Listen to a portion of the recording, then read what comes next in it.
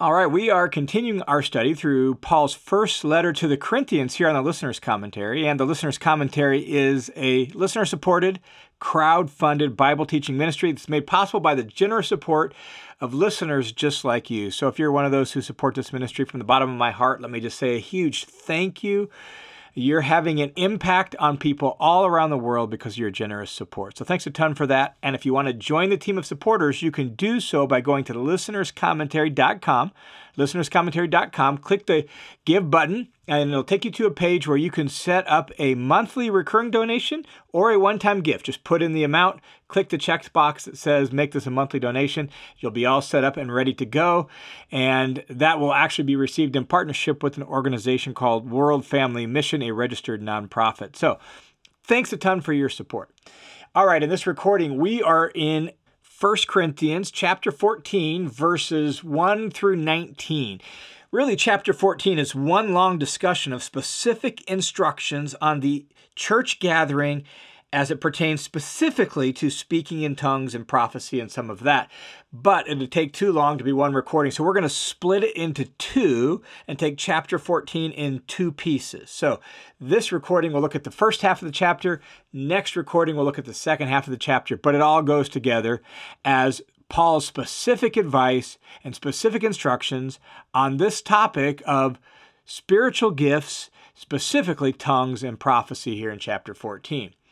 And as Paul's pattern really has been throughout this letter, Paul would raise a topic, give general instructions related to that topic, and then finally get very specific. So that's what he's done here with this issue of the gifts. And this gifts sometimes are spiritual matters or spiritual gifts. Sometimes it's grace gifts. And then the word spiritual sometimes used for the people themselves. We'll see that at the end of chapter 14 here because it all went together. There were people who were using their gifts in a way to promote their own superior spirituality. And so in chapter 12, by way of general principles, Paul had said, no, diversity is necessary in the church. Diversity is important in the church. And what you need is not everybody to be the same and have the same gift. You need the diversity, and then you need everyone to work together in unity with those gifts. So that was the first general bit of instruction, chapter 12. Then chapter 13, we said, was really kind of like the primary bit of his prescription, the meat in the middle, and it was the superiority and preeminence of love as the true mark of spiritual maturity, and thus the proper motivation for and the proper context of the use of the spiritual gifts. So now here, after those general instructions in chapters 12 and 13 on this topic, Paul is ready to give his very specific instructions. And as we read through chapter 14, the instructions make it very clear that speaking in tongues was really the lion's part of the problem in Corinth. It was being treated as if, at least by some, as if it was the greatest gift, and that those who spoke in tongues were the most spiritual, or something like that. That's what's going on in the church. And as Paul addresses this topic, he's focused on the large group gathering, when the whole church gathers together. And so his instructions here are for the large group gathering, and it revolves around two primary concerns. That the message in the large group gathering needs to be understandable to everybody and beneficial to everybody, understandable. And then his other concern is order. So we need understandable and order. And so this chapter, as Paul gives his instructions, is going to revolve around those two things. First half is really focused on understandability. Second half is focused more on order. And again, keep in mind that we're talking about the large group gathering, the scene of what we might call a church service. Now, in their context, it was in the context of a home, and it included a meal, and so it was more free-flowing than what we think of as a church service, but that's the scene. The whole church is gathered together, and in that context, as you picture that scene, Paul says in 14 verse 1, pursue love. Right? Based on what he just said in chapter 13, that love is the more excellent way. Love is the priority. It's the superior way from the end of chapter 12. So pursue love. Yet, earnestly desire spiritual gifts, but especially that you may prophesy. So as he now begins to narrow down his focus on specific instructions, Paul doesn't want to completely squelch their zeal for the gifts. He has given them a demotion. He wants those gifts to be used in a way that's subordinate to love. He wants them to realize that the true mark of spiritual maturity is loving God and loving people the way Jesus does, right? But he doesn't want to completely squelch their zeal for the gifts. And that word translated earnestly desire literally is be zealous for, right? Be zealous for spiritual things, but especially that you may prophesy. And the reason for that is because of the value of prophecy for the entire church, and that's what love thinks about. So Paul goes on to explain why he wants them to prioritize prophecy over speaking in tongues, and it has to do with being understandable. Look what he says in verse 2.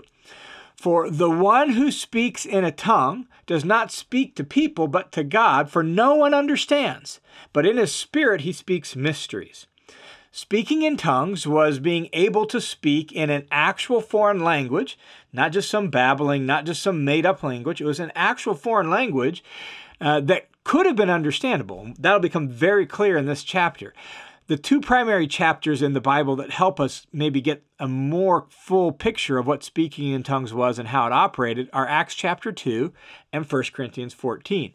And in Acts chapter 2, we're talking about the story of the church beginning on the day of Pentecost. And what happens there in the first 10 or 11 verses is you have people from all over the Roman Empire in Jerusalem for the Feast of Passover and the Feast of Pentecost. And as the apostles begin to speak of what God has done in Jesus and all the mighty works of God in and through Jesus, the people present are amazed that they're actually able to hear them speaking in their own native tongue, that is, in their own native language from their homeland, wherever they're from. And it lists off some of the places they're from in Acts chapter 2. And so it becomes very clear that speaking in tongues is actual foreign languages. The same is true here in 1 Corinthians. Paul uses both the word tongue and language interchangeably in this chapter to describe what he's referring to. And in the second half of the chapter that we'll look at in the next recording, Paul actually quotes an Old Testament text about foreign languages, specifically about the Assyrian language from the Old Testament, to describe what he's referring to. And so it's being able to speak in actual foreign languages. And since it's a spiritual gift, that seems to suggest that it was an ability to speak a foreign language that you had not learned, like miraculously enabled to speak some language that was unknown to the speaker because he had never particularly learned it, but now you've been gifted with this ability. That's not explicit, but that seems like the way it works in Acts chapter 2 as well as here in 1 Corinthians. So what Paul says here in verse 2 when he says, the one who speaks in a tongue doesn't speak to people but to God because no one understands, but in a spirit he speaks mystery. What he's saying is, if you're in a church service, a large church gathering, and someone speaks in a foreign language that all the people there don't know, well, no one's going to understand what was said. Only God will understand. That's what it means when it says he doesn't speak to people, but to God. God's the only one who actually understands the language. No one else does. To everyone else, he's speaking in mysteries. Now, I'm sure even if we've never experienced a foreign worship service where we didn't know the language, we can all kind of imagine that experience. Like, what would it be like to be there and hear a message in a language we didn't understand? That's Paul's concern here. When I was teaching in Haiti a handful of years ago at a pastor's conference, there were 90 pastors there. Only a very small handful of them, just 4 or 5, knew English. So for me to stand up and teach in English was useless to them. God knew what I was saying, but to them, it was a mystery, right? And that's why there had to be a translator, because I didn't know Creole and they didn't know English, and we needed a translator. That's the scene Paul pictures here in verse 2. And that's why Paul wants them to prioritize prophecy. Prophecy is greater and better in the church gathering because it's understandable. Look at verse 3. He says, but the one who prophesies speaks to people for edification, exhortation, and consolation. You speak to people because you speak their language. That means in Corinth, you'd be speaking Greek. And everyone would understand what you said, and it would build up the whole church. They would all be edified. That word edification is the same word translated build up in chapter 8, where it says knowledge puffs up, but love builds up. They're edified. That's what love does. Love seeks to build up other people. It's concerned with other people. So when you prophesy, You're not in a foreign language. You're speaking the language everyone knows, and thus everyone benefits from it. So now, Paul is capable of contrasting tongue speaking and prophecy very succinctly, and he does so in verse 4. Look at verse 4. He says, "The one who speaks in a tongue edifies himself. The one who prophesies edifies the church." A very succinct summary of what he just said in verses 2 and 3. To speak in a foreign language in a church service does not build up anyone at all except for the speaker. And I even wonder if there's maybe a hint of sarcasm in Paul saying that. The one who speaks in a tongue edifies himself. He makes himself feel good. He makes himself look good. He's assuming that everyone thinks, wow, look how spiritual he is. I wonder if there's a hint of sarcasm there. But either way, the point is clear. To prophesy builds up the whole church because everyone understands what the prophet has to say. And so now, Paul emphasizes the point. Verse 5, "Now, I wish that you all spoke in tongues, but rather that you would prophesy." In chapter 12, Paul already said that not everyone prophesies and not everyone speaks in tongue. So everyone has different gifts. That was the point of chapter 12. So when we get to verse 5, we have to realize this is rhetoric to make a point. You love speaking in tongues so much? Great. Wish you all did that. But you know what really would be even better? That everyone would prophesy. And so this is rhetoric to drive home this point that prophecy is superior because it's understandable. And so Paul goes on in the rest of verse 5 and says, "And greater is the one who prophesies than the one who speaks in tongues, unless he interprets, so that the church may receive edification." In other words, if one's going to speak in an unknown foreign language in the church gathering, then he should interpret, that is, translate what he said. That's what interpret means here. Like, translate it into the language everyone else knows so that the whole church may be built up, may be edified. In fact, in verse 28 of chapter 14, Paul's going to be very explicit. He's going to say, if there's no translator, then just keep silent because it doesn't do anybody any good. In fact, verse 13, just a little bit later, we'll get to it here shortly, Paul will instruct the one who speaks in a tongue to pray that God would enable him to actually translate what he says so that the whole church will be built up. That's Paul's primary concern. Is it understandable and thus beneficial to the whole church? Paul continues in verse 6 by saying, "But now, brothers and sisters, if I come to you speaking in tongues, how will it benefit you unless I speak to you either by way of revelation or of knowledge or of prophecy or of teaching?" Like, speaking in tongues isn't going to do you a whole lot of good because it's a language you don't understand, right? And if it translates it and if it provides a real message from God, a revelation or a knowledge or a prophecy or a teaching, that's a real beneficial message from God. If I do that and I speak in a foreign language and it provides that kind of message from God and I translate it, then it's valuable. But if I don't, if I just speak in a foreign language, how will it benefit you? It's not going to benefit you at all. And again, the point is that speaking in tongues in the gathering of the church really isn't that valuable or helpful unless, of course, you're going to translate it and unless, of course, there's an actual beneficial message from God. Then Paul gives an analogy. He says, "Yet, even lifeless instruments, whether a flute or a harp, in the producing of a sound, if they do not produce a distinction in the tones, how will it be known what is played on the flute or the harp? For if a trumpet produces an indistinct sound, who will prepare himself for battle?" In other words, even musical instruments have to play actual notes and have to play actual songs with those notes, or no one's going to understand the song, right? A trumpet that issues a battle call will do no good if the one playing it doesn't actually play the battle cry song. And so, that's the analogy. Look at verse 9. He makes the point. "So you too, unless you produce intelligible speech by the tongue, how will it be known what is speaking? You'll just be talking into the air." So if you speak in tongues and it's not intelligible, that is, it's not understandable, you're just talking to the air. It does no one any good. Then he says in verse 10, "There are perhaps a great many kinds of languages in the world, and none is incapable of meaning." Like, there are a lot of different human languages. There are a lot of different foreign languages in the world. All of them have meaning.